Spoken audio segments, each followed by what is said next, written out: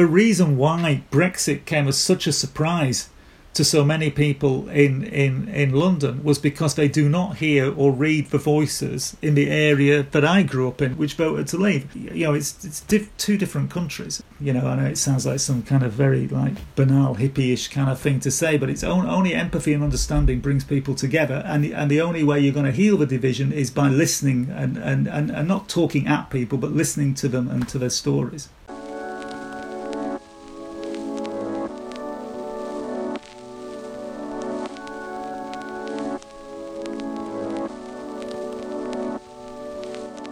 Welcome back to Portals, a virtual taste of the International Literature Festival Dublin, taking you beyond your radius.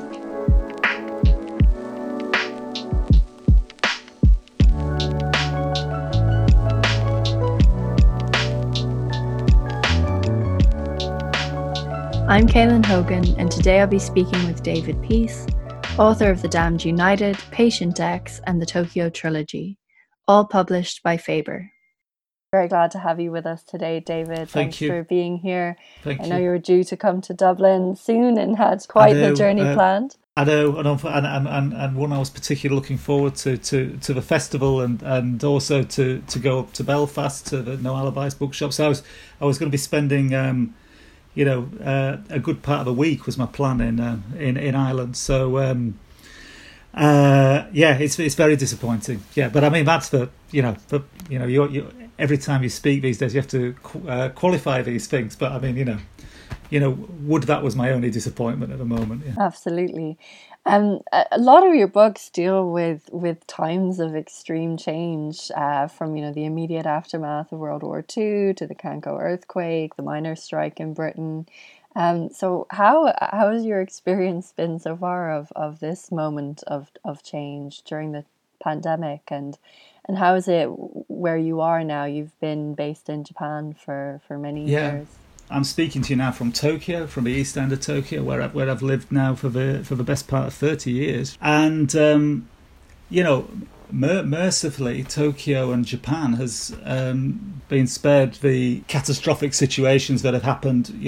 Particularly for me personally in the UK and in America and Italy and many other places. I mean, it remains a mystery, and it's very early, and who knows what the reasons will ultimately prove to be. But I mean, in Japan, the number of cases is much less than you have even in Ireland, which is always held up as a great example compared to what happening next door in the UK. So, I mean, it does feel that we've been living with it for a long time. I mean, the first case was mid-January, and the schools have been shut here since about the 20th of February. But we've never had a lockdown. We have a state of emergency, which is a kind of loose, kind of voluntary lockdown. So usually I have an office where I work, which involves getting the train and stuff. So these days I don't.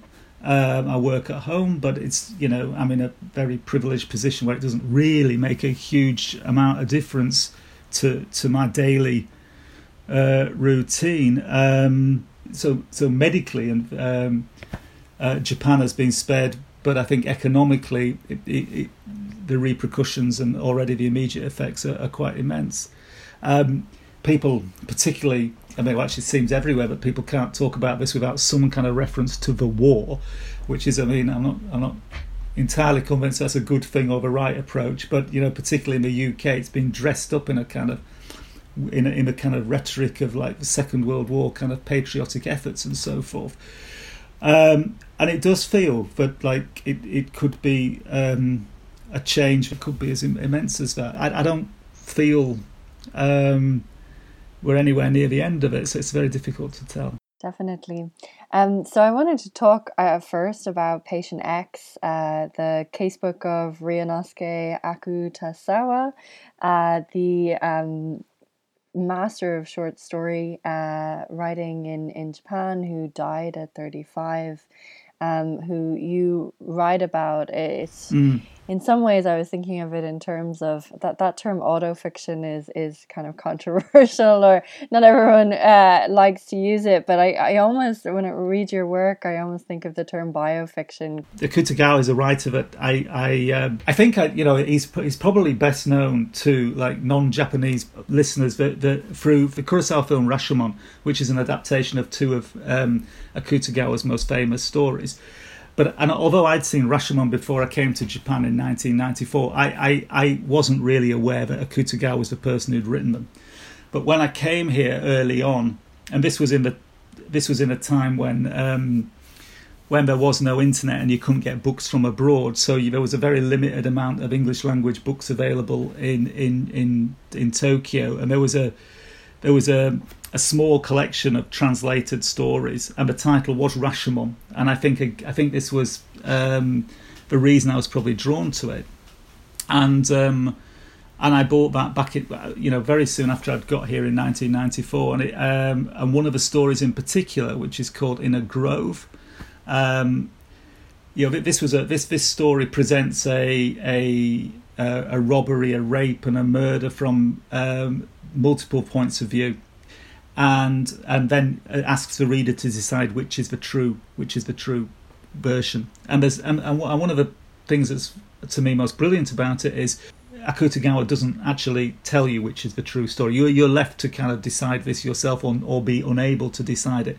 And that story, which I read in '94, I think, because I was even at that time I was beginning to write the Red Riding books and the early crime fiction I was writing, and it just seemed a completely different approach to crime writing than I'd ever come across before, and it was a format. It's sort of the basic that kind of multiple conflicting narrative approach I used in. A little bit in GB84 with the book about the miners' strike with the competing narrative voices, but particularly with Occupied City, the second of the Tokyo trilogy books.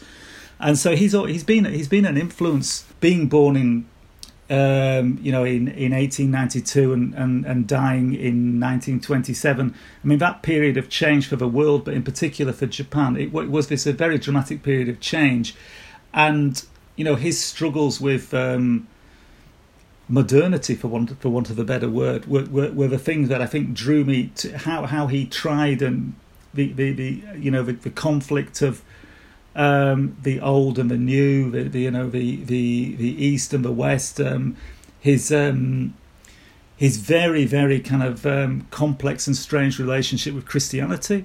These were, perhaps his relationship with Christianity was the thing that was for me one of the most interesting things, or things that I found a common way in, possibly. Do you want to read us the passage from Patient X? Yes, if I can give a little preamble about how this. Absolutely. So basically, one of the things that I do is to kind of practice writing. Which by what I mean is that the texts that I really like chapters or paragraphs or so forth, I as well as doing my own writing, I try and spend at least an hour a day copying out by hand other people's writing. So for example, one of the things I've been doing recently is going through certain chapters of Bleak House by Dickens and just looking at the way there's the rhythm and the repetition. And this to me is like practicing your scales if you're a musician. It's an important part of the process. And one of the things that I used to do was to kind of copy out bits of the Akutagawa, but obviously it's translated. So I would take different translations and try to kind of work. And I'm quite fascinated by the art of translation and so forth. So, and then back in 2011, in the March, as I'm sure everyone listening will remember, there was the devastating earthquake and tsunami and the nuclear meltdown in Fukushima, and one thing that was really amongst all the death and destruction in the Tohoku region, entire libraries were washed away, and particularly some towns lost all the books and everything, and some people I knew wanted to put together a book to raise money, and the book was going to be in English, published in England and the States and in Japanese, and the book was going to raise money to rebuild some of the libraries in Tohoku, and they were asking the writers to submit, to contribute a story that was also about the earthquake, or about like your response to the earthquake, and actually on the day of the earthquake at that time, I'd actually been in the UK, and I didn't actually come back. I'd actually been temporarily living in West Yorkshire, and so actually we moved back here only 3 weeks after the earthquake. So I hadn't experienced the earthquake, and I was in Tokyo, not in Tohoku, so I was very unsure of what to write. But one of the things that I'd always been fascinated by was Akutagawa's reaction and response to the 1923 earthquake. So the 1923 earthquake in Tokyo, 120,000 people died. 500,000 people were made homeless. It was absolutely devastating, and there was, a debate then which resurfaced in 2011, and you come across it again now in relation to the COVID epidemic. Was what is the point of art and writing at these times and so forth? And so the story I contributed was called After the Disaster, Before the Disaster, which is one of the chapters in Patient X. And actually, it was writing that made me actually want to then take this to keep writing about Akutagawa. So that's actually this story is really where the book came from.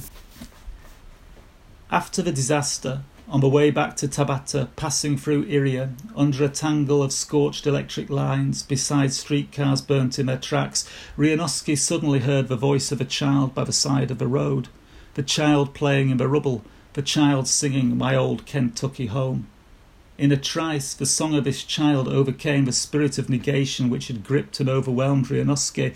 Yes, thought Rianovsky, there will always be those who say that art is excess and surplus to our existence, and it is true, when your head is on fire, you do not think how best to represent the flames, just as when you take a piss or have a shit, you maybe don't think of Rembrandt or Goethe.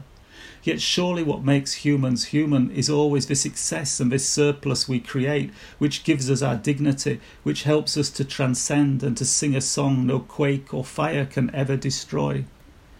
But then, approaching Nippori, Rianovsky fell in step with a policeman. As the two men walked, Rianovsky questioned the policeman at length about the earthquake, about the fires, and about the various rumours of crimes and insurrections that seemed to still fall from every passing mouth, hanging in the air with the smoke and the odour of death, that stench of rotting apricots. The policeman, impressed perhaps by Rianovsky's helmet, was talkative, but confessed that while he knew many had been accused of malicious or revolutionary acts, he himself had seen no evidence of any such deeds. Just outside Nippori station, Rianovsky and the policeman came across the body of a man tied to a pole, his head beaten in, his body horribly mutilated, with a sign around his neck which declared he was both a Korean and an arsonist. The man must have died by inches, and even now, perhaps hours after his slow death, as Rianovsky and the policeman stood before him, another passerby approached to whack the corpse with a rolled-up parasol. This passerby now turned to Rianovsky and the policeman. He thanked them for their good work, bowed, and then sauntered off, swinging his now bloody parasol as he went. The policeman shook his head. He urged Rianovsky to take care, bade him farewell, and then walked on. After the disaster, in the twilight, Rianovsky remained transfixed before the body of a Korean, the ground beneath him still rising and falling, and as Rianovsky stared as the body of a Korean at all the bodies of the dead, as he stared across this city of rubble, across this city of smoke, everywhere he saw gears and wheels translucent against the earth, luminous against the sky, turning and spinning, grinding and screaming. Now 4 crows landed on 2 adjacent tilted, twisted poles. They stared first at the corpse, then at Rianovsky. Rianovsky took off his helmet. Rianovsky bowed his head. The biggest crow lifted its bloody beak heavenwards and cawed once, twice, a third time, and then a fourth. After the disaster, the official record stated that the Great Kanto earthquake had had a magnitude of 7.9 on the Richter scale, but it had started at 11:58 a.m. on September the 1st, 1923, and had stopped after 4 minutes. Rianovsky did not believe the official record. Rianosky believed the earthquake had not stopped, would never stop. Rianosky knew the disaster was still to come. Thanks so much for that. Thank you.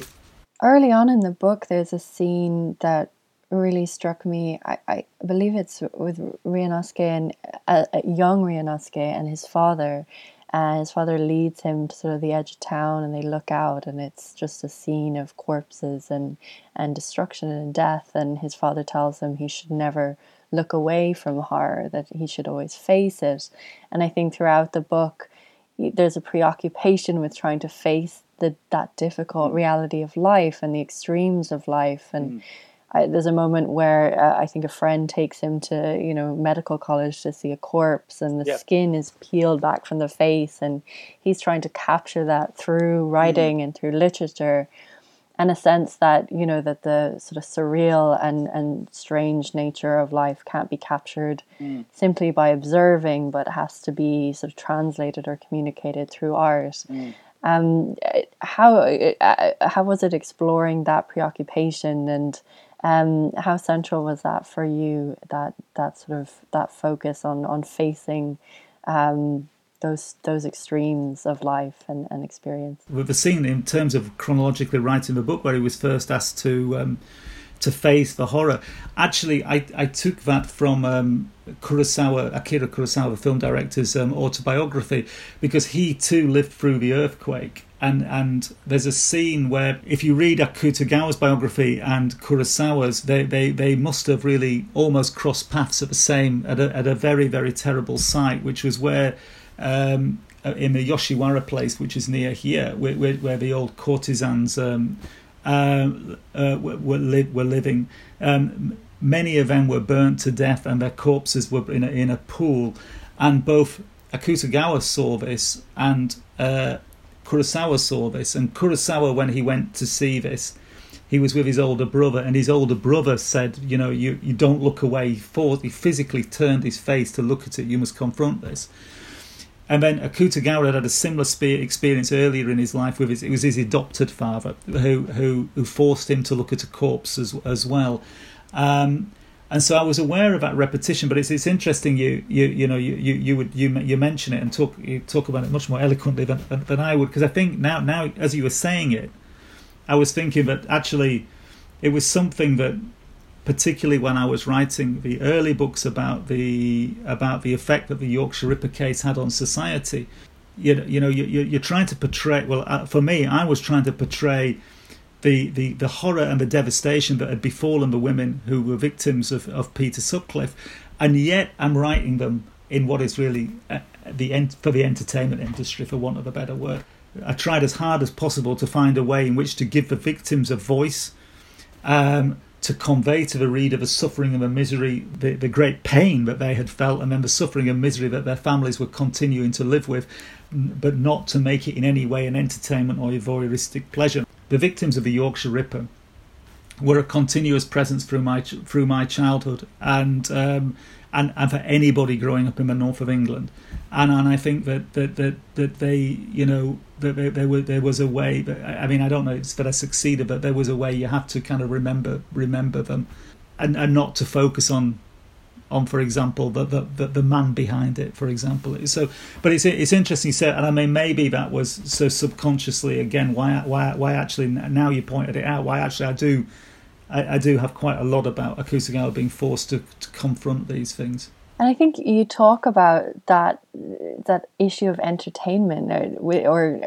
Rianosky does within the book, when he talks about horror or crisis in real life, terrible events actually being a form of entertainment, or the excitement. And I think we all know from sort of 24/7 news the way it does become a form of entertainment, real life crisis. And I think Rianosky says that actually it's within fiction or within art where it is no longer an entertainment, and that sort of horror is realized.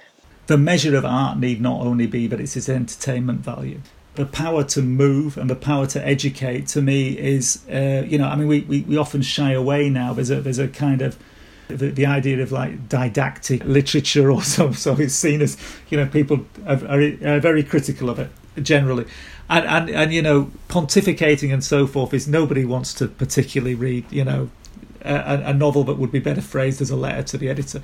But the sole worth of whether it's a music, film, literature, whatever, the sole worth of it doesn't have to be its entertainment value, But it's, as you all know, in non-fiction, often the way that they sell non-fiction is that it reads like a thriller, it reads like a page turner, as if that's the only merit something could have. It's important to remember that art has multiple functions that can coexist as well, but we don't need to be banning one kind, but we can all these can exist together. At the same time that I think Rianosky tries to face the horror, he also, I guess, finds solace or sort of sanctuary in the house of books, within literature, within fiction, and folk tales and myth and tradition play a large role in this book. And it's interesting, we're talking to Mexican writer Fernanda Melchor as well, who writes also about myth and sort of legend and folklore. But it throughout the book, I think even in one of the chapters, there's an epilogue, from a quote from a Japanese folktale, and it plays a really powerful role throughout the book of informing how we should live and how we understand our reality. More so than observing life does. Yeah, it was his way into literature, and then his way into writing was to, his early work was he would be retelling these classical tales from, ancient or medieval Japan and China particularly, and like the story like Rashomon is a medieval tale that he retold. And then In a Grove again is another medieval tale, but he would then take a kind of, he would, as I mentioned earlier, the idea of retelling this medieval tale but from multiple narrative points of view. So he would bring a kind of really, I see him as very much part of the kind of the modernist movement of his of his European contemporaries, American and European contemporaries.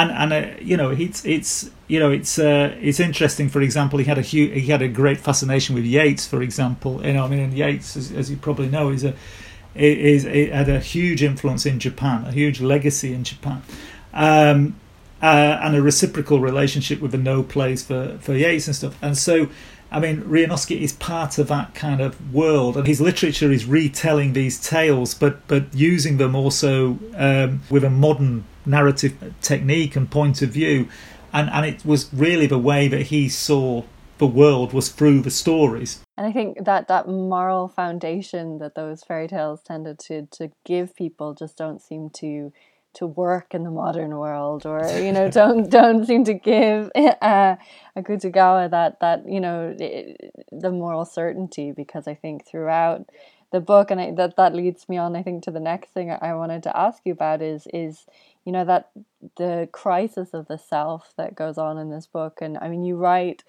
so often about individuals who are either extreme in themselves or are in extreme situations. And you have behind you, I think, a poster of The Great Gatsby there in the room you're in now. That's my son's poster. Your son's poster. Another individual who is definitely, could be described as extreme. But at the beginning of Patient X, we have this fantastic image of Rianosky sort of climbing up the thread of a spider that he's saved, and he's being sort of trying to escape the pit of sins and the mountain of guilt, and he's being held back by his cells, and throughout the book it's this sort of internal conflict between who he is and the fragmented nature of the self, which I thought was really interesting. As I was saying earlier, he was very much torn apart by his times, by the conflict between the Japan not only modernizing but becoming like westernized, and then the pull of the traditional family, and he had quite a difficult and complex personal life, which with a lot of pull from family ties, and it seems to me that he ended up like many people under modernity, being crushed and broken into a fragment of cells. It's just this kind of struggle to hold himself together, and he looked for ways, and one of the ways in which he looked to hold himself together was with different interpretations of Christianity, but actually which in the end only really served to further fragment him, ultimately he is unable to put himself together or to keep himself together, and then chooses, tragically, to chooses suicide. And he, at the end of, he is left with the two manuscripts, the autobiography that he wants to burn, and the biography essentially of Christ, yes, that he was hoping to write, and he seems, conflicted between the two. Man of the West, which was his attempt to write a biography of Christ, is in 2 parts, and it's quite a text, and I think from a traditional Christian point of view, his misreading of the situation of Christ's life would be that I think basically, one way to read Wronowski is that he identifies with the martyr, but not the redemption, and so it's almost a kind of fatal reading of one aspect of Christianity. Another maverick individual that you wrote about was, of course, Brian Clough in the Damned United, who spent 6 weeks as the manager of Leeds United.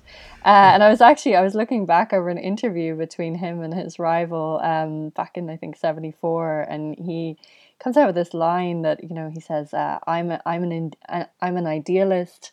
I want to be like me. And this, this statement of wanting to be like him, this real individuality and drive, which was sort of doomed in the end. He's an incredibly complex character because, he was Don Revie, who he took over from. Revie was famous for being superstitious. One of Clough's great quotes is, "I don't believe in luck, I'm a socialist." He was somebody who marched, during the 72 miners' strikes, he was marching with the miners, and he was very much the man of the people. But at the same time, one of the reasons I was drawn to write about him in The Damned United was he seemed to represent, to me, and obviously this is my interpretation of him, he seemed to represent in a way the kind of that kind of self-made, like, northern working class English man that you get, that is actually ultimately like some kind of proto-Thatcherite kind of guy who, in the end it starts off in, attacking the system, breaking down the system, but ends up being about me and my family and the money and nothing else. But a very conflicted and very driven individual. And those 6 weeks were, obviously the least successful of his career. And I found those then and I often think that it's the most interesting times in people's life. And it's also, look, Brian Clough there's a case that he was the greatest English football manager of all time. Not only does he take Nottingham Forest to win the First Division Championship, he takes them to win the European Cup and to retain the European Cup, and nobody's really done anything at all equivalent. But none of us can really identify with winning the European Cup, but we can a lot of us identify with going into a work situation where nobody likes you, and everything's sure that going we can succeed. Yeah, so a lot of that was from my early experiences working in language schools in Japan, teaching English, really, and trying to I was often sent in to try to make schools better, and ended up making them worse by cracking too many eggs or whatever. But anyway, so it's I think it's that, but it's trying to find something to empathise with as a writer that then the reader will empathise with. Mm-hmm. And what is your process? Because both with Patient X and with The Damned United, it must have taken a lot of research, a lot of work. Within Patient X, it's we have a mix of sort of examples of his writing, of newspaper reports at the time are sort of printed almost within the book, it seems, in column form, And you provided extensive bibliography as well. So what is your process when you decide you want to write about an individual, even though it is fiction, even though it is, a novel? What is your approach? Patient X was a little bit was a little bit different because I worked on it over a number of years in between other I would use it as my kind of like hobby. So it built up more slowly, but the process is still the same. That it's first of all, anything that I write about, at the heart there has to be a mystery. I want to find out something. By writing the story, I want to find out something. Whether it's why was it that the crimes of the Yorkshire Ripper happened in the area that I grew up? Why was it not in another place? What was it about this society that I should phrase it like, was there something about this society that allowed these crimes to occur and to keep occurring? Or then on a completely trite and trivial level, why did Brian Clough accept the job at Leeds United and why was he sacked? Something, and then with Ryunosuke Akutagawa, it was, ultimately, and I don't know the answer, but ultimately, as with many people who commit suicide, is that the question is always why, and actually I think it's always unanswered. I think inevitably we can never really answer these questions, but there has to be a kind of mystery that drives the research, I think, and then it's just for me a question of what I'm trying to do in many cases is to try to put myself back in that time and that place, to try to write with not the benefit of hindsight. So to go back, so to use the easy example of Brian Clough in 1974, so I go back to the newspapers of 1974 and I go through the newspapers and I read the newspapers and all, I want to be able to feel really the texture of the time, what was on the TV, even though I don't like to include that kind of shorthand too much because it can be a bit of a kind of lazy way of trying to recreate a time, but the weather, personal ads of newspapers are fascinating. What were people selling? How much were they selling? And all this kind of detail to me is really fascinating.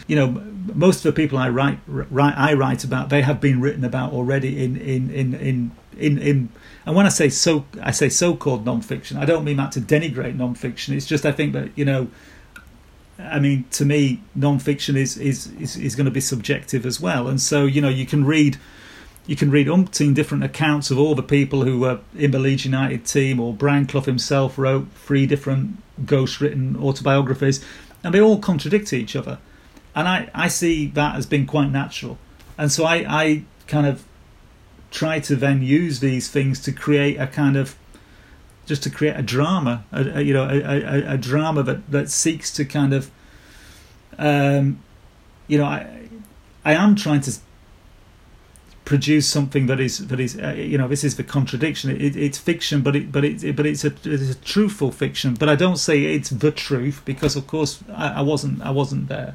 And it's just a kind of question of researching until I can kind of feel the texture of the time, and to then hear the voices especially to hear the voices of the character when the characters start to speak. One of the great things for me, for example, with writing about Bill Shankly in Red or Dead, was that one of the journalists who'd spent a lot of time ghostwriting one of Shankly's own book, he'd kept all the cassettes of the interviews he did with Shankly, and so he very kindly gave me these cassettes, which I took back to Tokyo.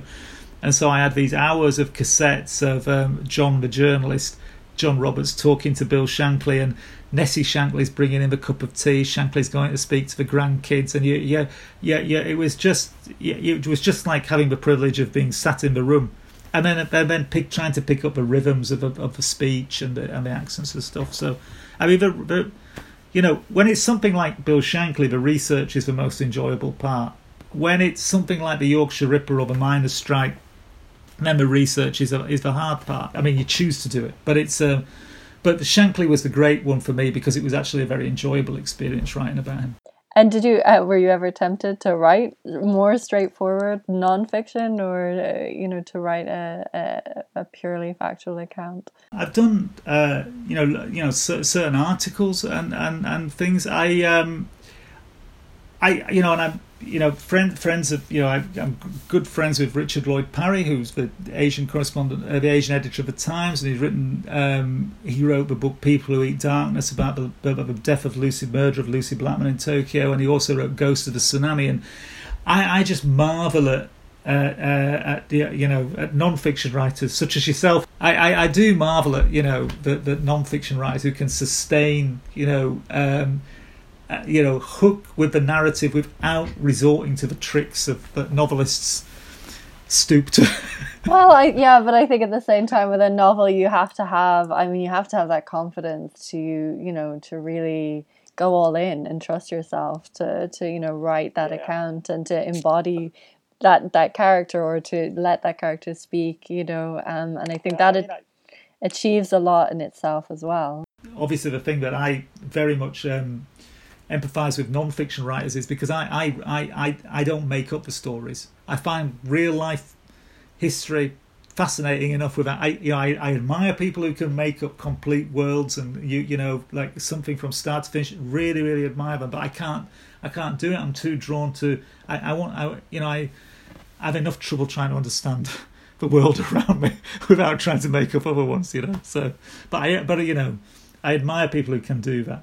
And I think at least a lot with Patient X, it's very much about the sort of internal conflict and the internal dialogue. And so I think to capture that, it would be very difficult to capture that, or is in nonfiction. I think that's the biggest challenge, and so a novel, I think, gives the space to really explore that internal dialogue and conflict. In a way, it is a kind of a trick and a deceit, but I just hope that actually there isn't really an English language biography of Akutagawa, but I would hope that this is a kind of tries to really put the reader in that time and the place and to sense what Akutagawa was going through, and again this conflict and fragmentation, and I think that again that perhaps many of us in 2020 can identify with the kind of a sense of the self being fragmented. Now obviously into different virtual, you have people on social media and different kind of, I remember real people, for example, my kids often talk about, their real friends and their other friend, and it's a kind, this kind of fragmented life that's become kind of normalized, and I would hope that by choosing to do this in fiction, it kind of does make it easier for readers to empathise, perhaps, and perhaps not be and to be maybe less dry than an academic biography might be. Talk to us a little bit about Tokyo Redux, which is, I believe, coming out. Is it next year? It's due out. Well, it is now. Yeah, it was. I should have been in Dublin promoting the book now, and it should have been published. And it's been a long time coming. So I don't think it's as I say, it's that if this is the least of my problems, that it's another year after all this time. But yes, it's the third of the Tokyo trilogy, and the idea of this trilogy was to go through the end of the war in Japan, through 1945 through to towards the end of the occupation, which were the American occupation in 1952, which again was a pivotal moment in the history of Japan. And it was actually my, Patient X and the Tokyo trilogy were ways for me to try to understand the place that I've chosen to live in. This is, the room I'm speaking to you from now. This is in the east end of Tokyo, which was this very area was destroyed in the 1923 earthquake, rebuilt, and then it was bombed flat in March 1945, and yet is rebuilt into this modern city. And I really wanted to try to understand, as much for my kids as for myself, as to how this occurred. Tokyo Redux went through very many versions over the years. It was supposed to follow Occupied City, and then I decided it wasn't ready, and so I wrote Red or Dead, and then I went back to it, and then I, as I was saying to you, after the earthquake of 2011, I decided to then pursue Patient X, and then so anyway, so finally finished it, and it's basically takes a mystery, as I was saying, but this mystery is that in July 1949, the president of the Japanese National Railroads, which had just been nationalised. His body was found on the train tracks very close again to here. And ever since then, no one has really been able to determine whether he committed suicide, whether he was murdered, and if he was murdered, who was he murdered by? Was it by the trade unions? Was it by left-wing extremists, or was it by actually right-wing nationalists, or were the Americans involved, and so forth?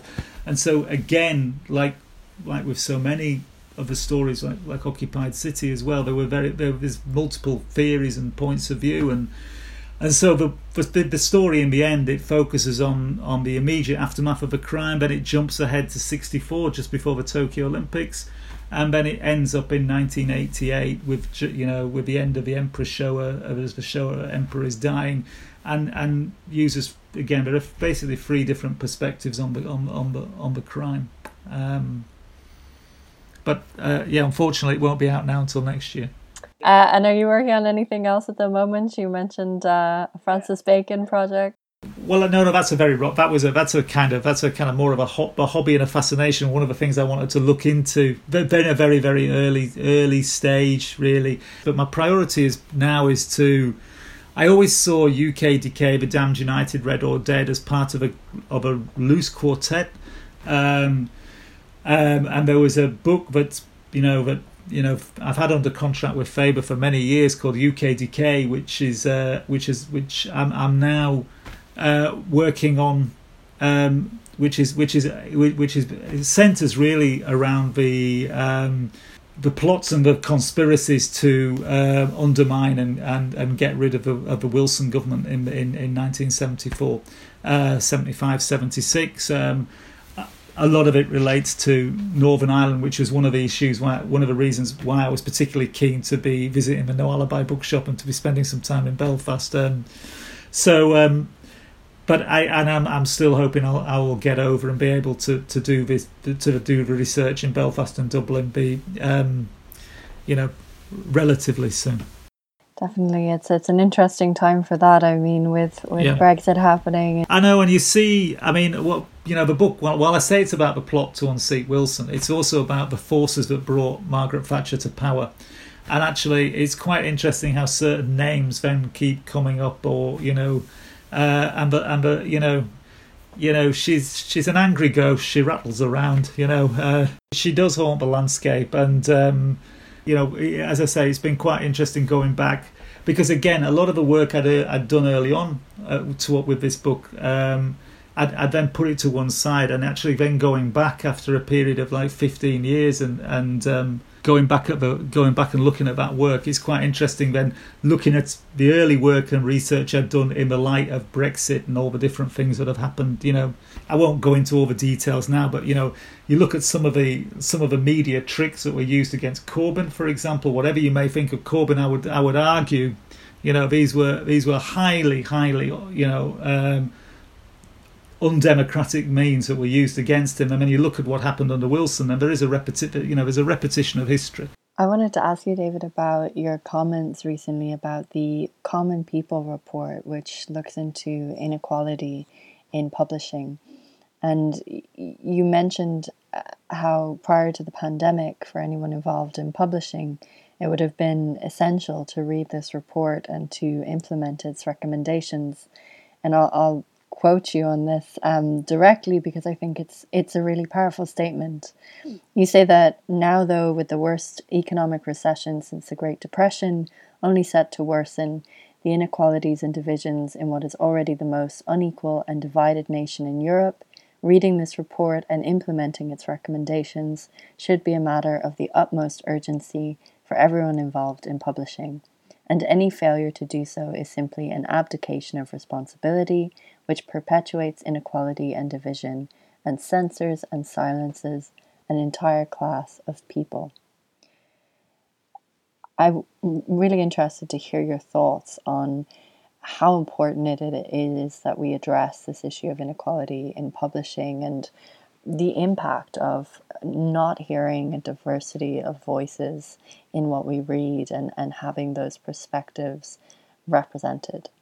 The report takes, it was done by New Writing North, and based on the Common People anthology that came out about working class writers, and taking some of the writers that were in the anthology and looking at and talking about their experiences they'd had and the difficulties in being published. Like my own experience was that I was able to write my first book while I was teaching in Japan.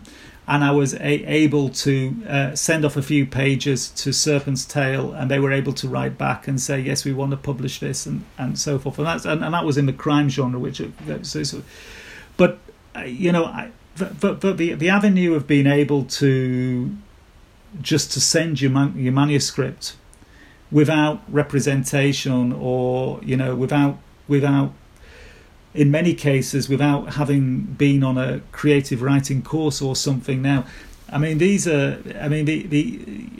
avenues are very few and far between, and I don't wish to talk here about to be negative about creative writing courses, because people I know teach on them. I at the University of Tokyo, like once a week, I teach it's not though a creative. It's a component of a regular. So it's a contemporary literature and creative. So it's people are not studying just creative writing, but and I know that people from different backgrounds save up hard to go onto these courses, and these courses may have their merits. It's not the courses that I'm against. It's the fact that they often are the only route into. It's the only that many editors will only, or agents will only be looking at people who've come from these courses, and that actually, that the way you're going to get a kind of the way you're going to get your manuscript seen is through the contact of the tutor on the course, or somebody who visits the course, or people will write to me with manuscripts, because it's simply because publishers are refusing unsolicited submissions. It means that you're the only way to get a manuscript seen is through personal contacts, and this unfortunately is to put this very simply, and this is me, not the Common People report, but to put very simply, this seems to me to very much limit the variety and the diverse voices that you could get, and it seems to particularly mean that there are very few working class writers coming out being published in England. And we can argue all day about whether very working class still exists or whatever, and this is often the argument that's thrown against it. To me, just the simplest thing would be for publishers to open up unsolicited, to accepting unsolicited manuscripts. Would be a start. Would be one thing. As I said in the quote, that this was a huge issue prior to the pandemic. So at the moment, so publishers can't publish books. So like in my case, my book can't be published until next year. Authors aren't earning any royalties. Bookshops are particularly independent bookshops are struggling to survive. Amazon are only selling Kindle versions of their books in the UK, so it means that you can't even sell the books online. And what was the immediate? What I'm hearing from people I know within publishing who work in the accounts and the so forth, that basically all the major and independent publishers are going to be really, really badly hit by this. And that means that actually, there's a danger, shall we say, that they're going to be then publishing less diverse voices than they were already, which was not very many. So, so it becomes a matter of extreme urgency. The reason why Brexit came as such a surprise to so many people in London was because they do not hear or read the voices in the area that I grew up in, which voted to leave. It's two different countries, and the only way that I know it sounds like some kind of very banal hippie-ish kind of thing to say, but it's only empathy and understanding brings people together, and the only way you're going to heal the division is by listening and not talking at people, but listening to them and to their stories. I think there's always common ground to be found. Always, yeah. I usually ask people what they're reading or listening to at the moment, but I think after talking about that, are there, working class writers or writers that you think are important to be heard in this moment? This possibly doesn't qualify as a working class writer, but it's a London novel, so I'm just going to be a hypocrite now. But to show my broad mindedness, shall I say? I mean the Treatment by Michael Naff, which I read before this, but actually, Michael had the ill fortune to be published just as this was just in early March, and I think there's going to be I'm in a lucky way that my book's been held over, but there's people who've had their books published and they're going to be missed really because people are not, and who can blame them not really looking at the books pages these days. And so Michael Naff's novel, The Treatment, which is about the murder of a racist murder of a young black teenager at a bus stop in South London, which obviously then has echoes of Stephen Lawrence. Fast forward 20 years later, and a kind of ragtag motley crew of a rent boy, a journalist, a comedian, and a solicitor decide to take their revenge. And the book is it's one of the most like linguistically and formally daring novels that I've read in a long while, British novels, and also. I think it's but asks very powerful questions about racism, about police corruption, about the role of the media, and so forth. And I think it's again a very timely book. And I just worry that but it's not. I was convinced this was going to be be kind. To me, when I read it, it was like what it's one of those books when as a writer when you read it and you think, wow, I wish I'd written that. So that's Michael Naff's The Treatment, and then The Chain by Adrian McKinty. We've got Carrick Fergus. And Adrian's story is very inspiring as well. He's a writer who. But the reason I'm so pleased this is such a great hit for him is that he's the most generous. He's been so generous about my books. He spends his life writing about and promoting other people's books, and his own writing has never really had the kind of readership or acclaim that it's deserved. And he was on the point of giving up, and he was Uber driving and really about to give it all up, and then he had this wonderful, simple, really in a way, those kind of a book you can say in a sentence that's just gonna hook people. Couldn't happen to a nicer chap, and so that's it's a good story.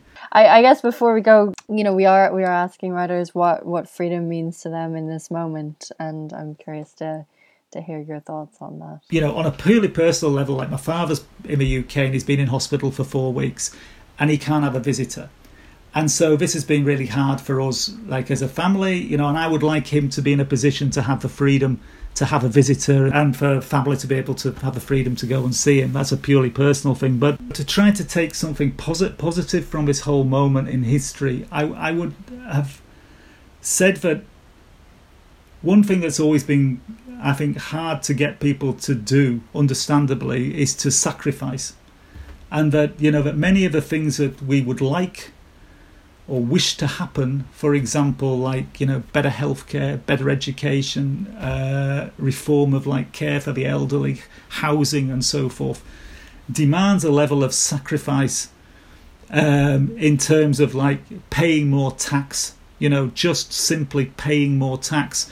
And policy in the UK, for example, has been really hindered on all fronts, and all debates have been hindered by an inability for anybody to make a persuasive argument that you need to pay more taxes.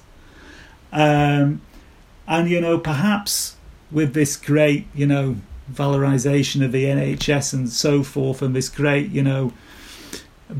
moment, maybe this is the moment that we can, maybe the moment now is, here where you can make the case for all time that people are going to have to pay taxes. That and also that on an even larger level, that actually, if we want the planet to survive, we're going to have to consume less and sacrifice more in terms of, okay, I can't get on a flight to come to Dublin, but in a way we can still do these things, and okay, I'm not saying we're not missing a lot and sacrificing by not, but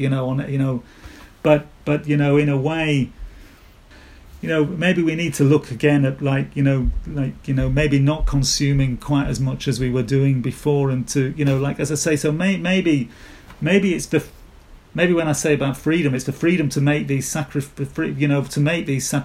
if you're in the position to make them. I mean, I'm talking here from, I know, a privileged position where you can make these sacrifices.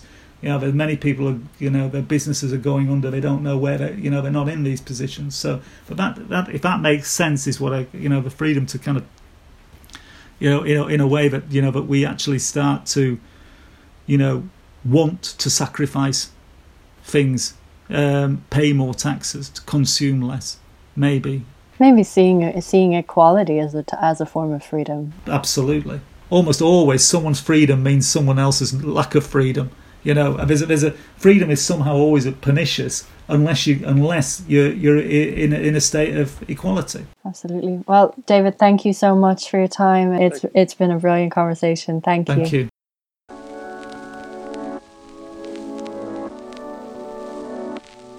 David Peace's Patient X and the Tokyo Trilogy are available now through our festival bookseller, The Gutter Bookshop. Next episode, we'll be speaking with Geraldine Schwartz, author of Those Who Forget. Thanks for listening in, and thanks to our sponsors. The International Literature Festival Dublin is an initiative of Dublin City Council, kindly supported by the Arts Council.